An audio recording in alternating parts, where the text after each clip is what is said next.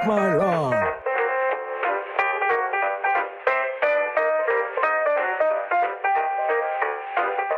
When I was 5, my dad told me if you watch anything but the last 4 minutes of a basketball game, you're wasting your time. Those were the days when there wasn't a shot clock, there wasn't a three-point line. You're right. It was they a different would do game. Remember the old four corners offense Sure. that North Carolina used to run under Dean Smith? Thank you very much for the piano music.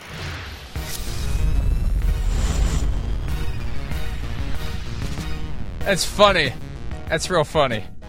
This could be a long 2 hours. Peach basket. I like it that I had the peach basket. That's how basketball started. They put a peach basket atop a pole. That's how you had to retrieve the ball. You had to tip the pole over and get the ball out of the peach basket. Dr. James Naismith. Exactly, yeah. The two-handed set shot. Wow. A staple of the old days. My dad used to do the two-handed set shot. And he was money. My dad, ex-professional quarterback, he's got a little bit of the two-hand in him as well, and it's kind of money. He does do that a little bit. It is a little bit part of that older generation. You don't see Steph Curry's of the world doing that, but, yeah, it is funny to watch old clips of and how people shot the basketball. The Bob Cousy. The Bob two-handed Cousy. set shot. Right. Remember the Rick Barry underhand free throw? Why did that never catch on? It worked for him. Why is there no one else that's ever done that? I know, right? Didn't Shaq mess with it just for a little bit because he had a hard time doing it or shooting foul shots? But I think the number one reason people don't do it is because it just doesn't look cool. I feel like basketball players and your macho male athlete, they're like, they think it's funny or weird putting the ball between your legs and throwing it up there, a.k.a. what they call granny style, right? So I don't think there's a lot of young 23-year-olds that want to be, associated with granny style shots. Just weird. It is. Even back in the early 70s for a little kid to see that and say, well, that's not how you shoot a basketball. And, right, but it goes in every time. He was making it all the time. That's the thing. Hey, maybe Shaq should have tried that. I know. I think that's he the did one a great little. mysteries. Right. That's one of the great mysteries of basketball. How horrible that guy was at shooting free throws. Well, just horrible. Do you think you'd be good at shooting a golf ball? I don't know. It's probably what it felt like in his hand. It was like it was so small. It was probably a little bit weird or have the feel for it. So I can understand him. He had that weird motion where he'd do the whole thing and then stop. Yes, right. And everybody then push would it with his hand. Yeah, everybody would commit a foul and go over the line. Right. Yeah. Watch Anyway. the finals tonight. Watch it. It's been very good. Okay, so check that out. It's Game 6. It's 3-2 Warriors. Is it on NBC? I only watch NBC. Oh, no, it's not on NBC. It's on ABC. Right. And then I won't watch it. But it's been an entertaining series. And I know what your dad has said, but this has been one where, the start of the game, the first 2 quarters, you don't have a great feel for where it's going to go. And then the third and fourth quarter kind of seems to reveal itself a little bit. So I encourage you to watch it and get in your pool this weekend. The weekend. Golden State Right. Warriors lead the series 3-2. They play tonight in Boston. And in honor of this epic best-of-7 series and also as an homage to the great best-of-7 basketball series of years past, our draft later today as we have our final Thursday before our hiatus. And I need to quit talking about the hiatus because now everybody is emailing about what am I going to do for the next 5 weeks. Some of them are serious and some of them are just being smart asses. What am I going to do for the next 5 weeks? And some really are expressing consternation, but others are just messing with us because they know that I've been complaining about getting emails about the next 5 weeks. The draft, to finally get to the point, at the conclusion of the show or close to it, all-time best-of-7 series we would have loved to have seen in the NFL, where you got 2 great teams in one given year that really would have given us a highly entertaining and competitive best-of-7. A can't-look-away, must-see TV best-of-7. We know it's unrealistic, but what the hell? We had no other ideas for today. It's good. I like it. The basketball game is tonight. Well, you were complaining about it yesterday. See, you were complaining about it yesterday because you weren't ready for it. Well, you say you like it, that means you actually spent some time thinking about it. I wasn't last complaining night. about it yesterday. Don't say that. I did not complain. I don't really like the draft. Well, I don't know. I don't know how we else had to put some it. subjects left on the table that were good that we know we did not hit on. And I just said, well, I'm not in love with the draft, so let's hit on Baker Mayfield to the Panthers, I believe, and the Derrick Henry contract situation. So, but thank you. Thank you for exposing me like the jerk you are and your little black zip up on a Thursday. I really wasn't going to wear it today, but I figured since it's the last Thursday before hiatus, I should, because it was hot as shit here yesterday. It was in the mid-90s, and I'm in an attic. And the air conditioner, fortunately, is working. If it were not working, I would be baking up here. And it's still not holding it at the right temperature. You know it's hot when the AC your is air losing. conditioner cannot get it. The AC is losing the thermostat battle because the air conditioner can only cool it by, I think it's like 15 total degrees. Okay. Beyond that, it just can't do it. So it would be, I got it set on 76. It's 78. It would be 93 up here right now if that thermodynamic theory has any credence whatsoever, and it apparently does because, again, the thermostat is losing. Father's Day, maybe go in the pool this weekend if it's 90-something degrees. I mean, I may today. It's 90-something today. I may do it today. In there. I mean, it might be Cannonball. the one thing. This little subject might be the one thing that finally gets me down there. I'm just going to come down there and just throw you in the damn pool. No, I am. That's what I'm going to do. I mean, I'm going to just bust through, run up the driveway, bear hug you, and jump in the pool with you. We have trees all over the place, and one of the first trees you'll see coming up the hill says private drive, and the next tree says protected by Smith & Wesson. So and then the next tree's not a tree; it's a man with a shotgun. At your own peril, okay. If you decide. All right. Let's get to it. There isn't a whole lot going on. We know it. That's one of the reasons why we're taking a break. But there's still something every day. Something. And yesterday, Dan Patrick Show, which follows us here on Peacock, they had a little 12 minutes or so with Tom Brady. And Brady was asked by Dan the moment that the light went on that caused him to decide to end his 40-day retirement. Here's Tom Brady on that topic. Give me the moment when you say to Giselle, I'm going back. I think mostly when I kind of told the team, look, you guys got to make plans without me, and then, Jason and Bruce said, just give it time, and I said, look, I feel pretty strongly, and then, time went by and then you just get super competitive, and I think I'm part crazy. I mean, I think that's the reality. I mean, 45 years old and I'm out here with a lot of young guys that are trying to take my head off. And I see Aaron Donald work out on my Instagram. I'm like, damn, maybe I should have retired, because he's a beast. But, I had the appetite to compete and it's going to be gone soon. I mean, there's no doubt about it. And I got to, just really appreciate what the time I have left because it's not a lot. It's funny. He calls himself 45, and I know he will be 45 when the 2022 season begins. But he's not 45 yet. Tom, one of the things you got to learn about getting older, do not surrender territory to Father Time. You're still 44, and I know it makes for a better story, and you round up, and it's 45, and, why not just say you're 50? But trust me, you don't want to start yielding. You don't want to start rounding up. Be 44 until 12:01 a.m. local time on August 3 of 2022 when you become 45. Actually, stretch it all the way to your birth moment if you want. That may be an even better strategy, especially if it's later in the day. You get to be 44 even longer. I was surprised that he was so candid about his appetite to compete. Yeah. It's not going to be here much longer. How does he know that as long as he has an appetite to compete? Like, when I have an appetite for pizza, I don't say it's going to be gone soon unless I know there's a big-ass pizza waiting for me to eat the whole thing. Yeah. How does he know his appetite's going to be gone? It's not gone yet. Why would he assume it's just going to evaporate in a year or two? I mean, I don't know. Again, I think what we see here a little bit, and just going from experiences of people I've known throughout my life who have kind of been in these situations where it comes to the end of the career, I think it seems like this was probably the first offseason he had to go, wait, do I really want to do this again? Do I really want to go through it? Let me retire and step away for a minute or reassess, even though I don't think he really was retiring in my heart of hearts. I think he was making a play to go to Miami. That was the real thing. But maybe it's the first few off seasons he's at least questioned it a little bit. Do I really want to go all in?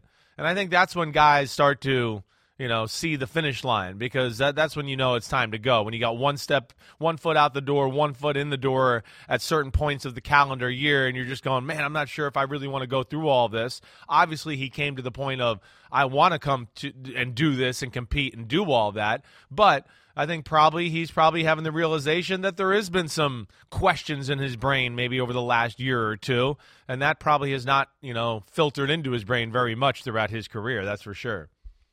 I think a big part of it, too, he now knows what he's going to be doing when he decides to stop playing. Yeah, and sure. He is going to occupy a position of prominence, a significant position of prominence as the number one analyst for Fox. The biggest game of the week, every week on Fox.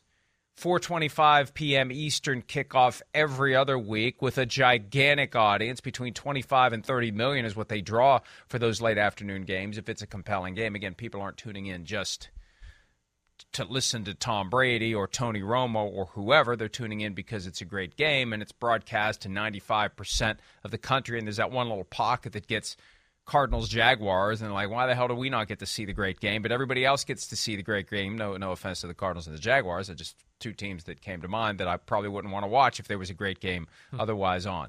But he'll be there. He'll still be in the spotlight. He'll be there for 10 years at least. He'll be there as long as he wants to do it. He can do it for 30 more years.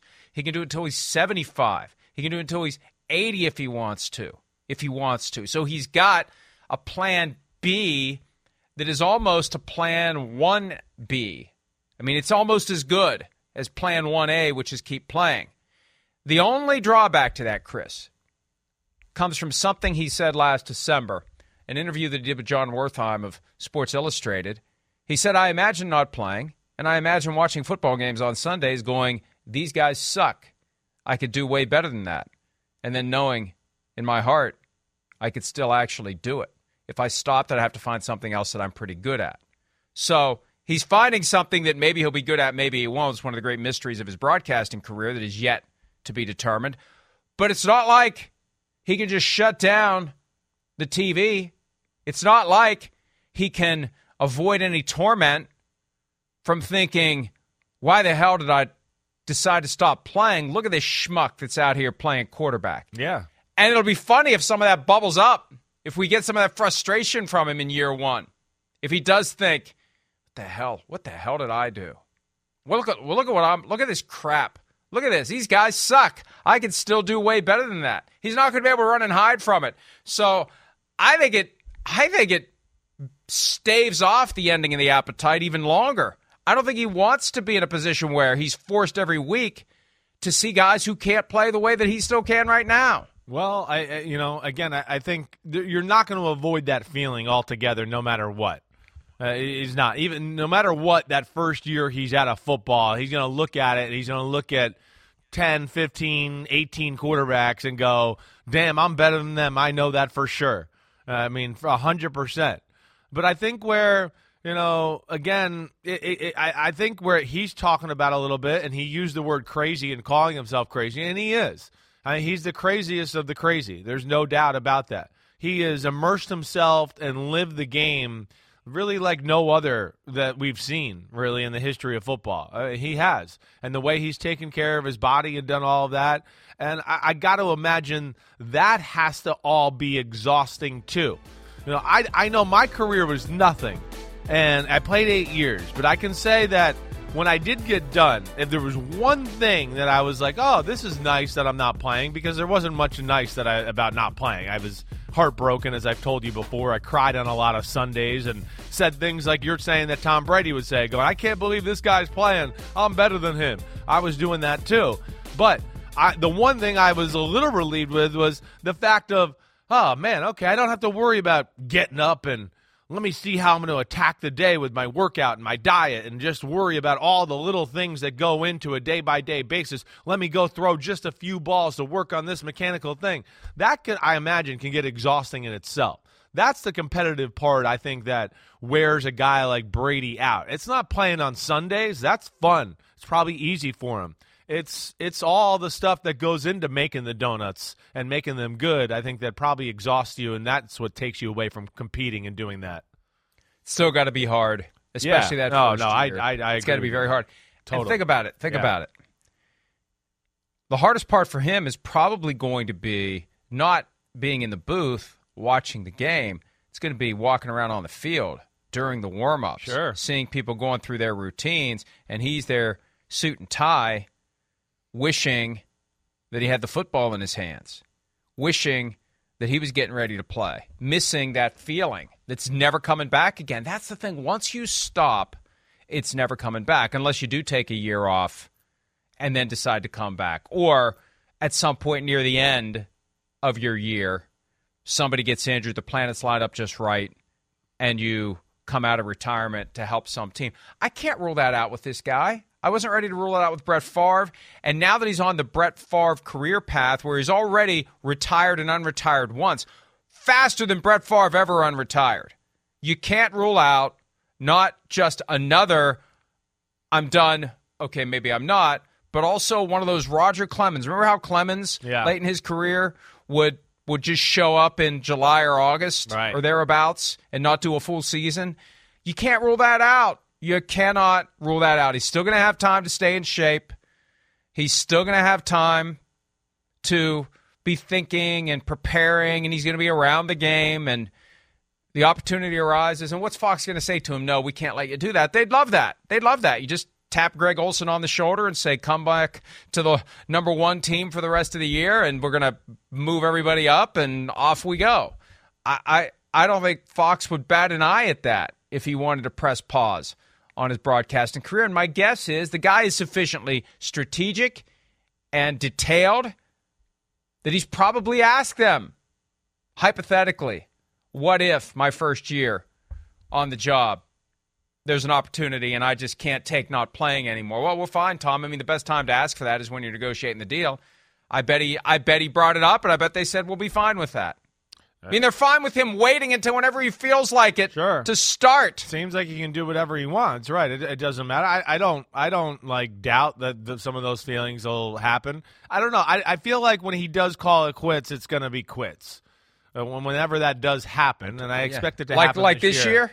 Well, Mike, come on. I mean, but we know he didn't call it quits. I know. We know he didn't. Come on. He wasn't calling anything quits. He was trying to get on another team with Sean Payton and move his whole family down there and act like it was a retirement. We know that's so. That's where, it's a little weird that we talk about this retirement thing. It's like, hey, how was the 40-day retirement that wasn't really a retirement and you were planning something else? But we got to ask you about the retirement. So that's what's weird about the conversation in general. But I hear you, Mike.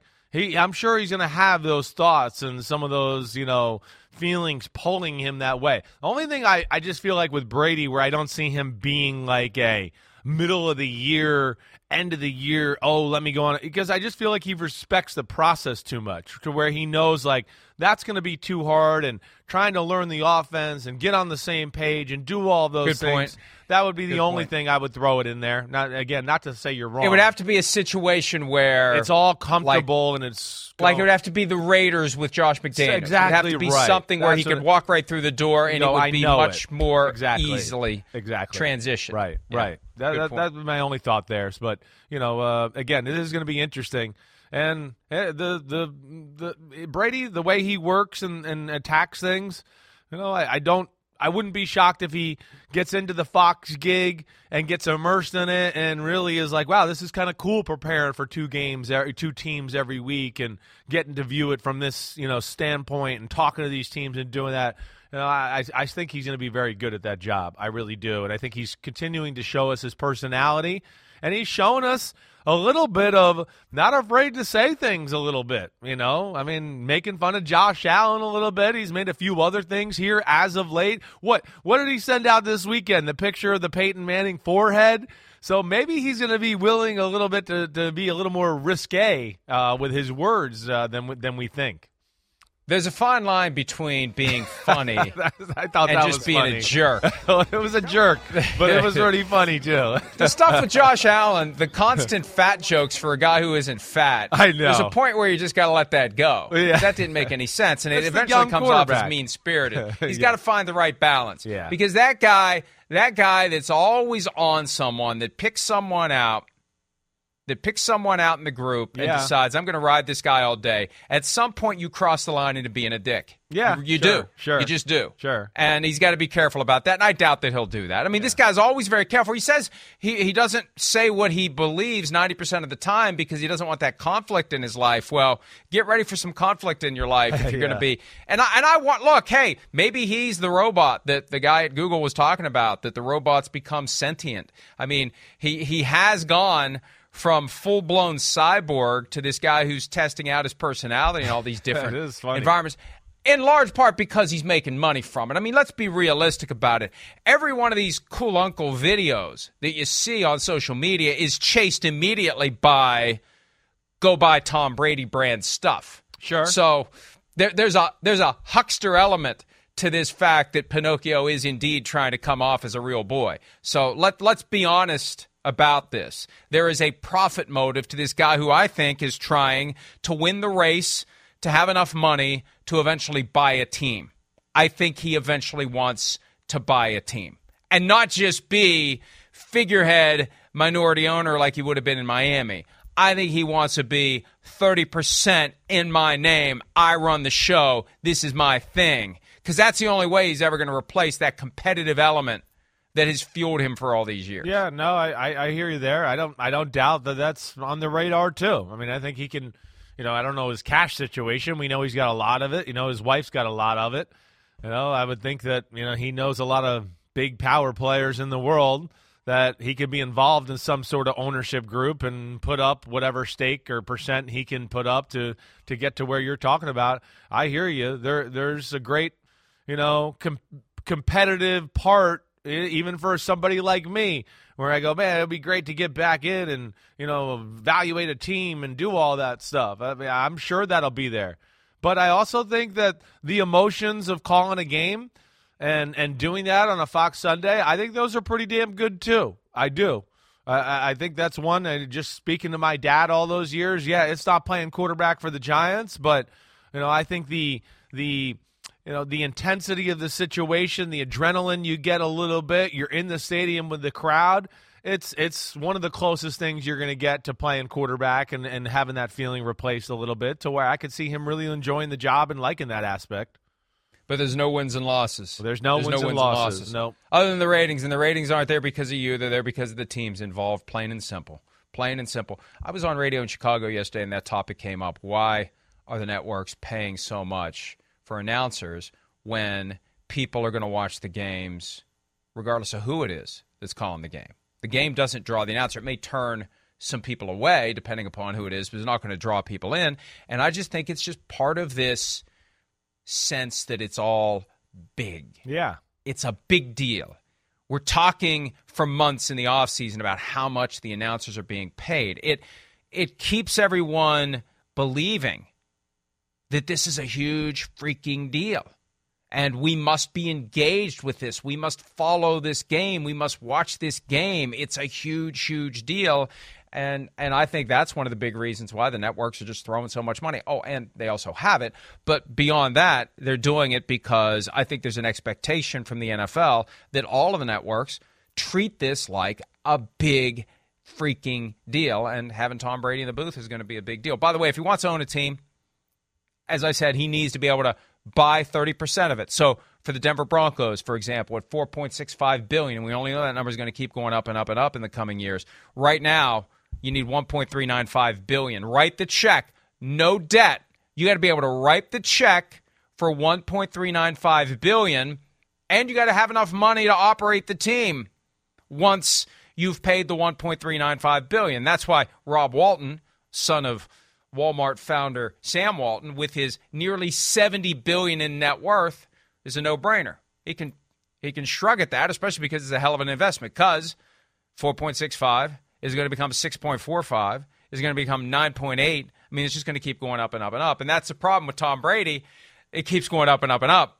It's like, right when I finally get to the point where I could buy it, oh, God, it's more expensive now. Yeah, I know. When you put it like that, I go, yeah, he's not going to own 30% of a team, or he's not going to do that. He's not going to get there. As awesome as he is, I'm not sure he can get there. All right, he's the man. Certainly, I could see him running a football team at some point, but maybe not get to that point. I don't know. He'll have a lot of work to do, a lot more Instagram videos to do for sure. He's making $50 million a year just from his endorsements. $50 million, and he was the highest paid NFLPA member last year from jerseys and trading cards and their group stuff that gets disseminated to the individual players based upon who it is that's moving the needle. He had a record like $10 million just from that. It is amazing. It is amazing. And I don't know how his Brady brand is doing. Right. I don't know. I don't go to stores anymore. But he's pushing the hell out of it, and apparently it must be out there. I mean, they're trying to do what they can. Now, the crypto stuff, we don't talk about the crypto when the crypto crashes, but that's another one of his big things, too. But the crypto has indeed crashed. You don't see many Tom Brady crypto tweets when it crashes, when the people who have gotten in late on the pyramid realize maybe this wasn't a great I always investment wonder, of my and what money I've after heard, all. yeah, well, I've always heard with some of these people that, again, endorse the crypto and all that too, that they don't even get in on the crypto. They just go, give me cold hard cash. I'm not doing that. So just do that, because I know there's been some of that. I've read a few articles about that. So where I would go, I bet you he's not even invested in it. I bet you he just got a check for doing some of that stuff. I don't know that, but either way, he's got any avenue he wants to go as far as business, make more money, as we've discussed. And TB12, like, I look at that, like, maybe that is the way to where he becomes an owner or something. Maybe at some point, one of these apparel companies does buy the rights to that overall, just like Nike kind of Jordan, and it becomes its own little part of the Nike, brand. Inside of that is Jordan. I could see TB12 being like that, maybe for Under Armour or whoever, to where it's its own thing, its own entity, and that gives him a huge cash flow somewhere. That TB12 book, it was a Jeopardy answer last night. That TB12 book came out in 2017. It's been 5 years now. And the grand plan for TB12 was to basically make it like the McDonald's of fitness and have those TB12 things all across the country. I don't see any TB12s all across the country. I don't think there's a widespread appetite to turn your life upside down and stop eating the food that tastes good and stop drinking beer and wine. Hey, great lifestyle, Tom, and he may live to be 140, right? But the rest of us are going to enjoy the time that we have instead of trying to stretch out. Like, hey, you get to live 100 years, but you don't get to enjoy yourself as much as you otherwise would if you lived 80 and you got to eat pizza. Yeah. Real pizza, not pizza fashioned out of some sort of That's me right there. That's me. Bamboo. I'm a little more about the quality over the quantity. There's a conversation I have with my wife a lot. She's healthy as hell, going to live to 120. I'm more along the lines of, I'll roll the dice here, and if I don't live as long, okay, we'll see.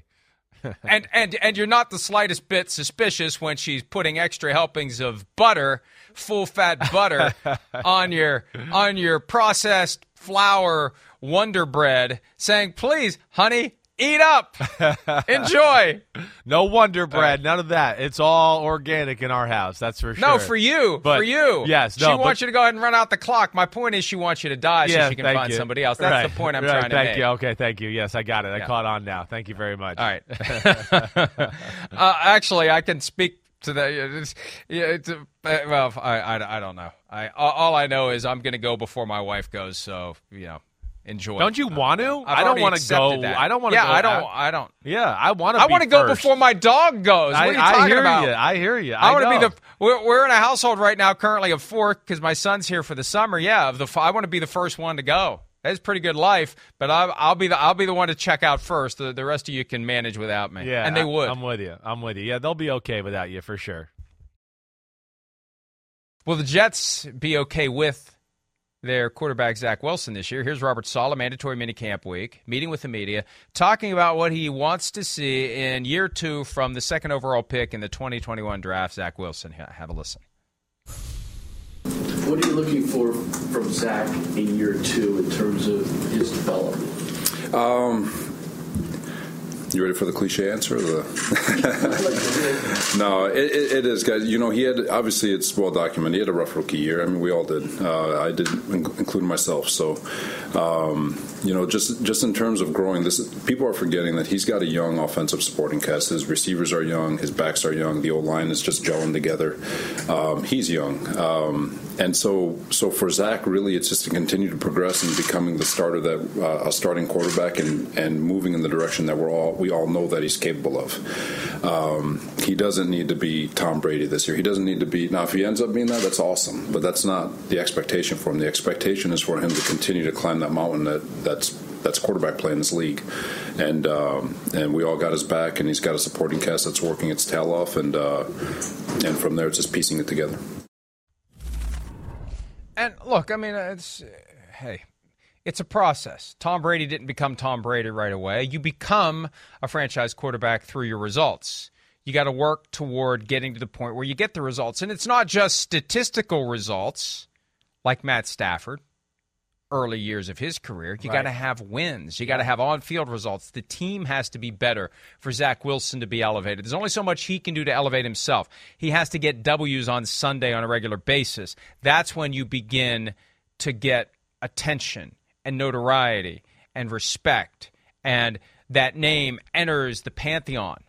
Sometimes quickly, sometimes it takes a while. But look at Justin Herbert and Joe Burrow, a couple of guys we're going to talk about later today as we get to the Final Four of the Chris Sims quarterback countdown. It can happen quickly, but it has a lot to do with what you have around you. Although Herbert has been able to get into the upper echelon of your rankings without even getting to the playoffs. Right. Or, yes, you know. Joe Burrow's got talent around him, but damn, there ain't been many quarterbacks in the history of football that got to the Super Bowl with that type of offensive line. That tells you how special he is, too. But Wilson, I think, you know, Mike, with that conversation there, I have faith in Wilson to be a big-timer. And I believe the Jets do, too. You know, anybody you talk to in that organization, they love what Zach Wilson does, you know, as far as work ethic, you know, doing all the little things to make himself better. So that's the first reason I got belief, is it sounds like the guy loves the game, and he's living it, and he's doing all the little things to make himself better that way, physically, mentally, you know, all those little details and intricacies. But the other thing, too, is the guy's got talent, plain and simple. It's real talent. It's like wow talent. And I think when you put those two things together, all right, and then you talk about, yes, like you're talking about support and team, that's when, okay, whoa, here we got something. But the way he played towards the end of the year, the last 4 or 5 games, I mean, he played some big-time football. And, yeah, they didn't have a great running game always, and their defense was one of the poorer ones in football. So, you know, he wasn't like he got to sit there and, let's run the ball, and, you know, they'll manage me, and I won't have to do much today, and maybe we can still win the game. No, they needed him to actually, like, make plays and get in the pocket, and this is an advanced level type quarterback play here. We got you to read it out and do it. He showed, you know, growth in all those areas, let alone the talent to be big time. So that's where I'm excited for him. And the Jets, Mike, they're one of those teams where I want to put a little asterisk next to them, as in like one of those teams I'd go watch out for a little bit. I think there's a little more talent on the team than maybe people realize. But we talked about this last week. Their schedule is so brutal. I just don't know if they can get the momentum and the confidence going to really capitalize on it for such a young football team.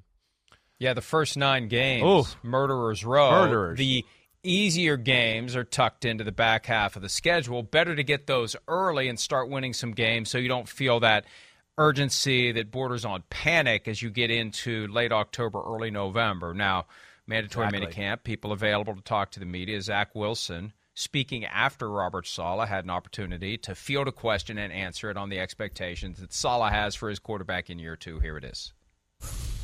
Saleh was in here earlier, and he was talking about, you know, he believes your potential is limitless, but you can't sort of rush to the ceiling. It's where you got to be progression. He talks about 101, 301, 501. Mm-hmm. Is it tough to sort of be patient and not want to just, you know, be great right away? Right. Well, I have that confidence in myself. I see the best play the game, and I think I can do the same thing right now. And, maybe there's glimpses of plays or whatever, but it is true. Like, you have to write out that process. You have to understand the process and where you're trying to get ultimately overall. And you can't just look at it all in 1 year. I have to look at last year and the struggles and ups and downs of it as part of the process of getting better. And so, of course, I'm going to try and be the best I can right now, but you have to understand that it's going to take time. Well, if it does take time, how good do you think you can be? I guess we'll see. I really do have a lot of confidence in myself to be able to see. Obviously, I think I can be one of the best, and I think if anybody doesn't say that, then they're not a true competitor. So, and that's right. As he's saying that, I'm thinking, well, what else is he going to say? Well, I could be middle of the pack. I aspire to be average. Who in the hell? Now, I guess in some jobs where you don't really enjoy it and it's not public, it's not visible, and you've got other concerns away from work. I've had jobs like that, and I thank God every day that I do something now that I thoroughly enjoy. But if you're not really into what you're doing, sometimes your aspiration is just keep the paycheck coming. Yeah, but for something like this, where it's all founded on competition and sport, and everything you do is going to be scrutinized.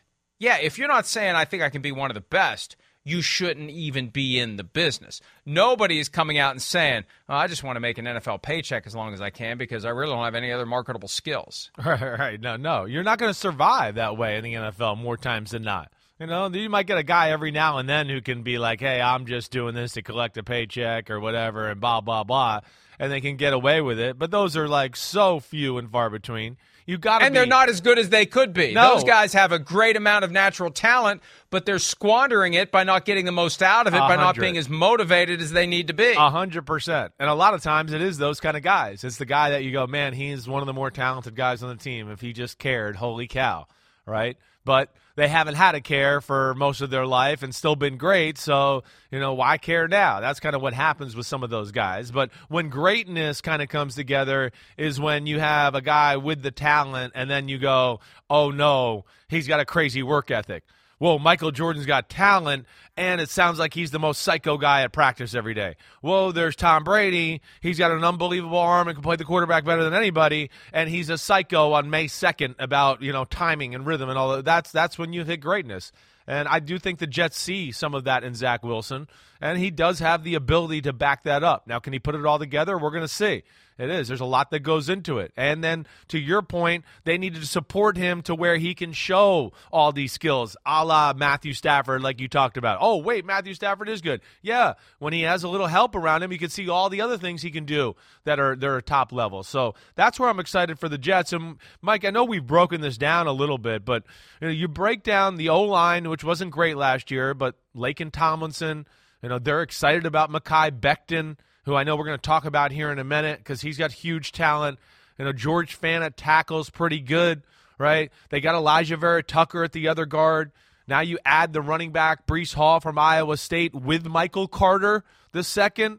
And then the receivers, Elijah Moore, early second round. And then you got Corey Davis, top 10 pick, and Garrett Wilson and C.J. Uzuma at tight end. I mean, you look at it on paper, and I have that same feeling I've gotten with, like, the Miami Dolphins maybe a few years ago. You start to go, damn, they're kind of good at a lot of spots here. Now, can they go out there and play and gut out some games and learn how to win in the NFL on a consistent basis? That's going to be the big question. And like you talked about and we talked about, there's not a lot of wiggle room with some of the teams they're playing early in the year. And before we spin it forward on the offensive line, I want to echo one point that you made because fans need to understand, because there's a natural resentment. There's a feeling that somebody wins the lottery athletically. They have these God-given abilities that are just innate and inherent. And that is a big part of it.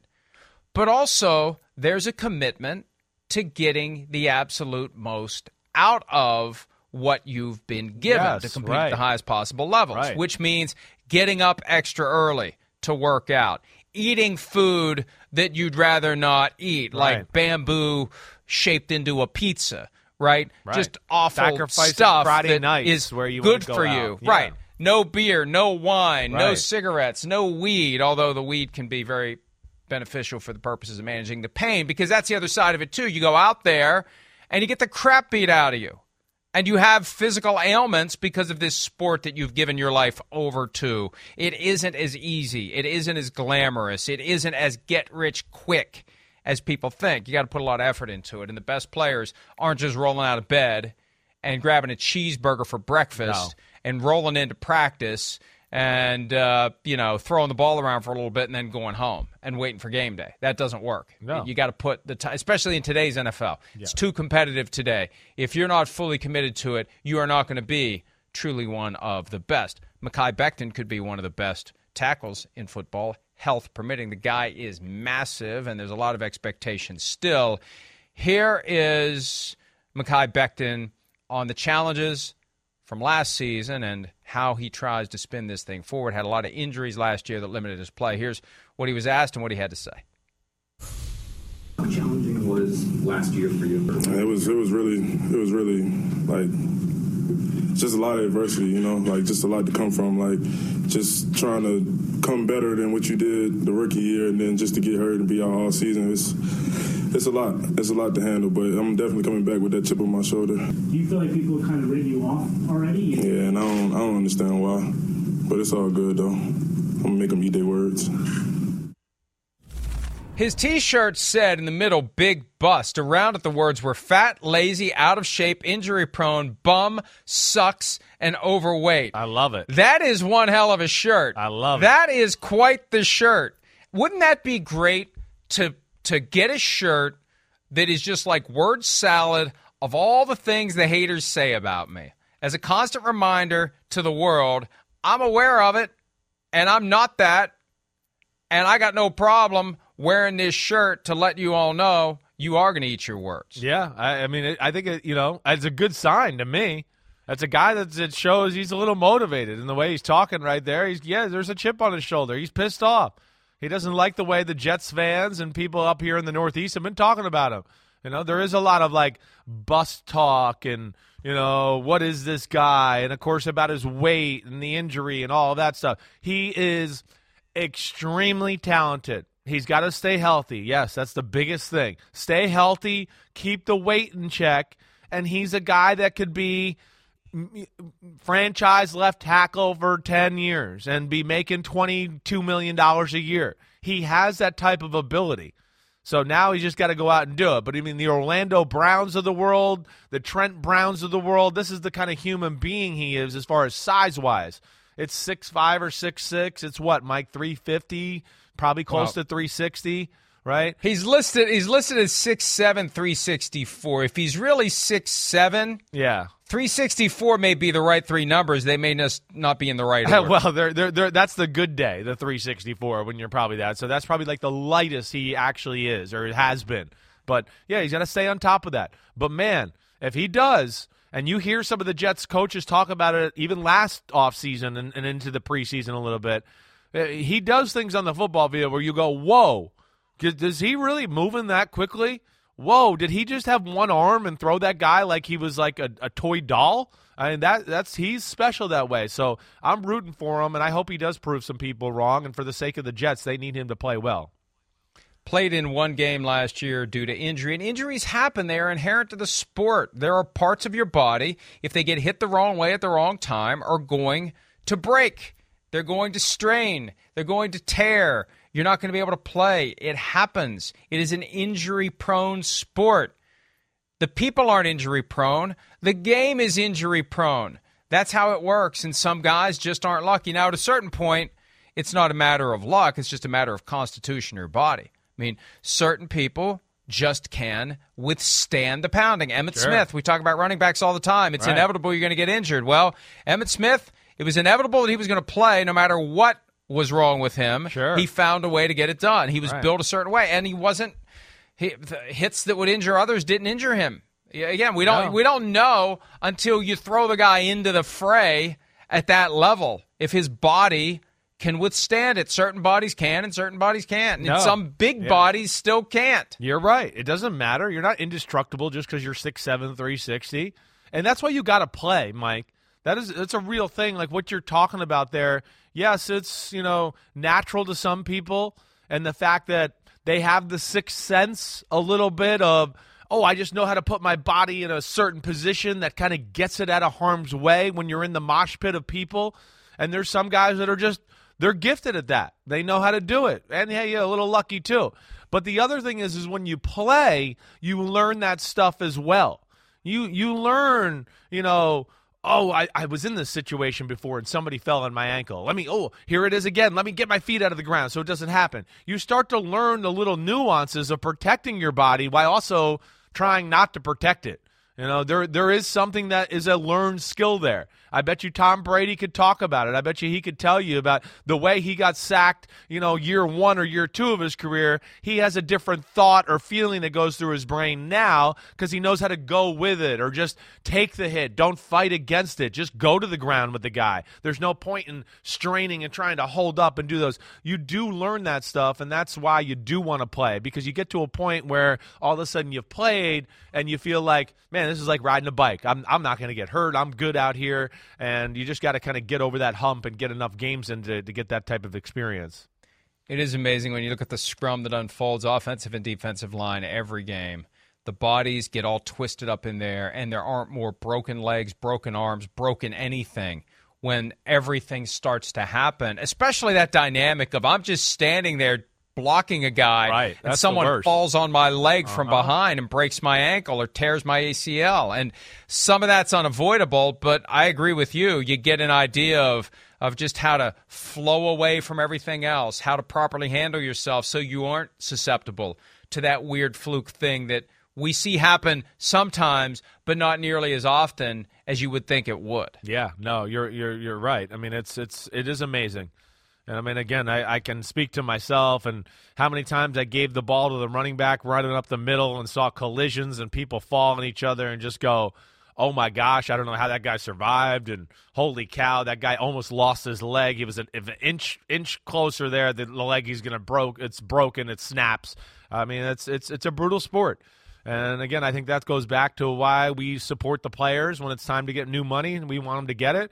It's not a doctor or a lawyer. You can't do it until you're 60 years old. You only have a short period of time, and you got to make it count when you're there. And Mekhi Becton, the Jets, Zach Wilson, we'll see if they can make it count this year. There's potential there, but can you put it all together and learn to win in the NFL? That's another skill in itself, and they're going to have to learn that there in New York. You say 60 like it's really old. There was a time in my life where 60 was really old. Now that I'm 3 years away, 2 years and 51 weeks away, it ain't that old anymore. Yeah. Well, it is from where I'm sitting. Looks old from over here. The only problem is I will never be able to fully enjoy you aging because I will still be. Like, it's going to be hard for me to laugh at you turning 60 because I don't even want to think about it. Yeah, you'll be 76. That's why. Yeah, thanks. 76 if I'm alive. Or 74. If I'm alive. Yes. Who knows? All right, let's go ahead and take a break. The Chris Sims Top 40 Quarterback Countdown for 2022. We've got 4 left. We'll give you 4 and 3 when PFT Live continues right after this.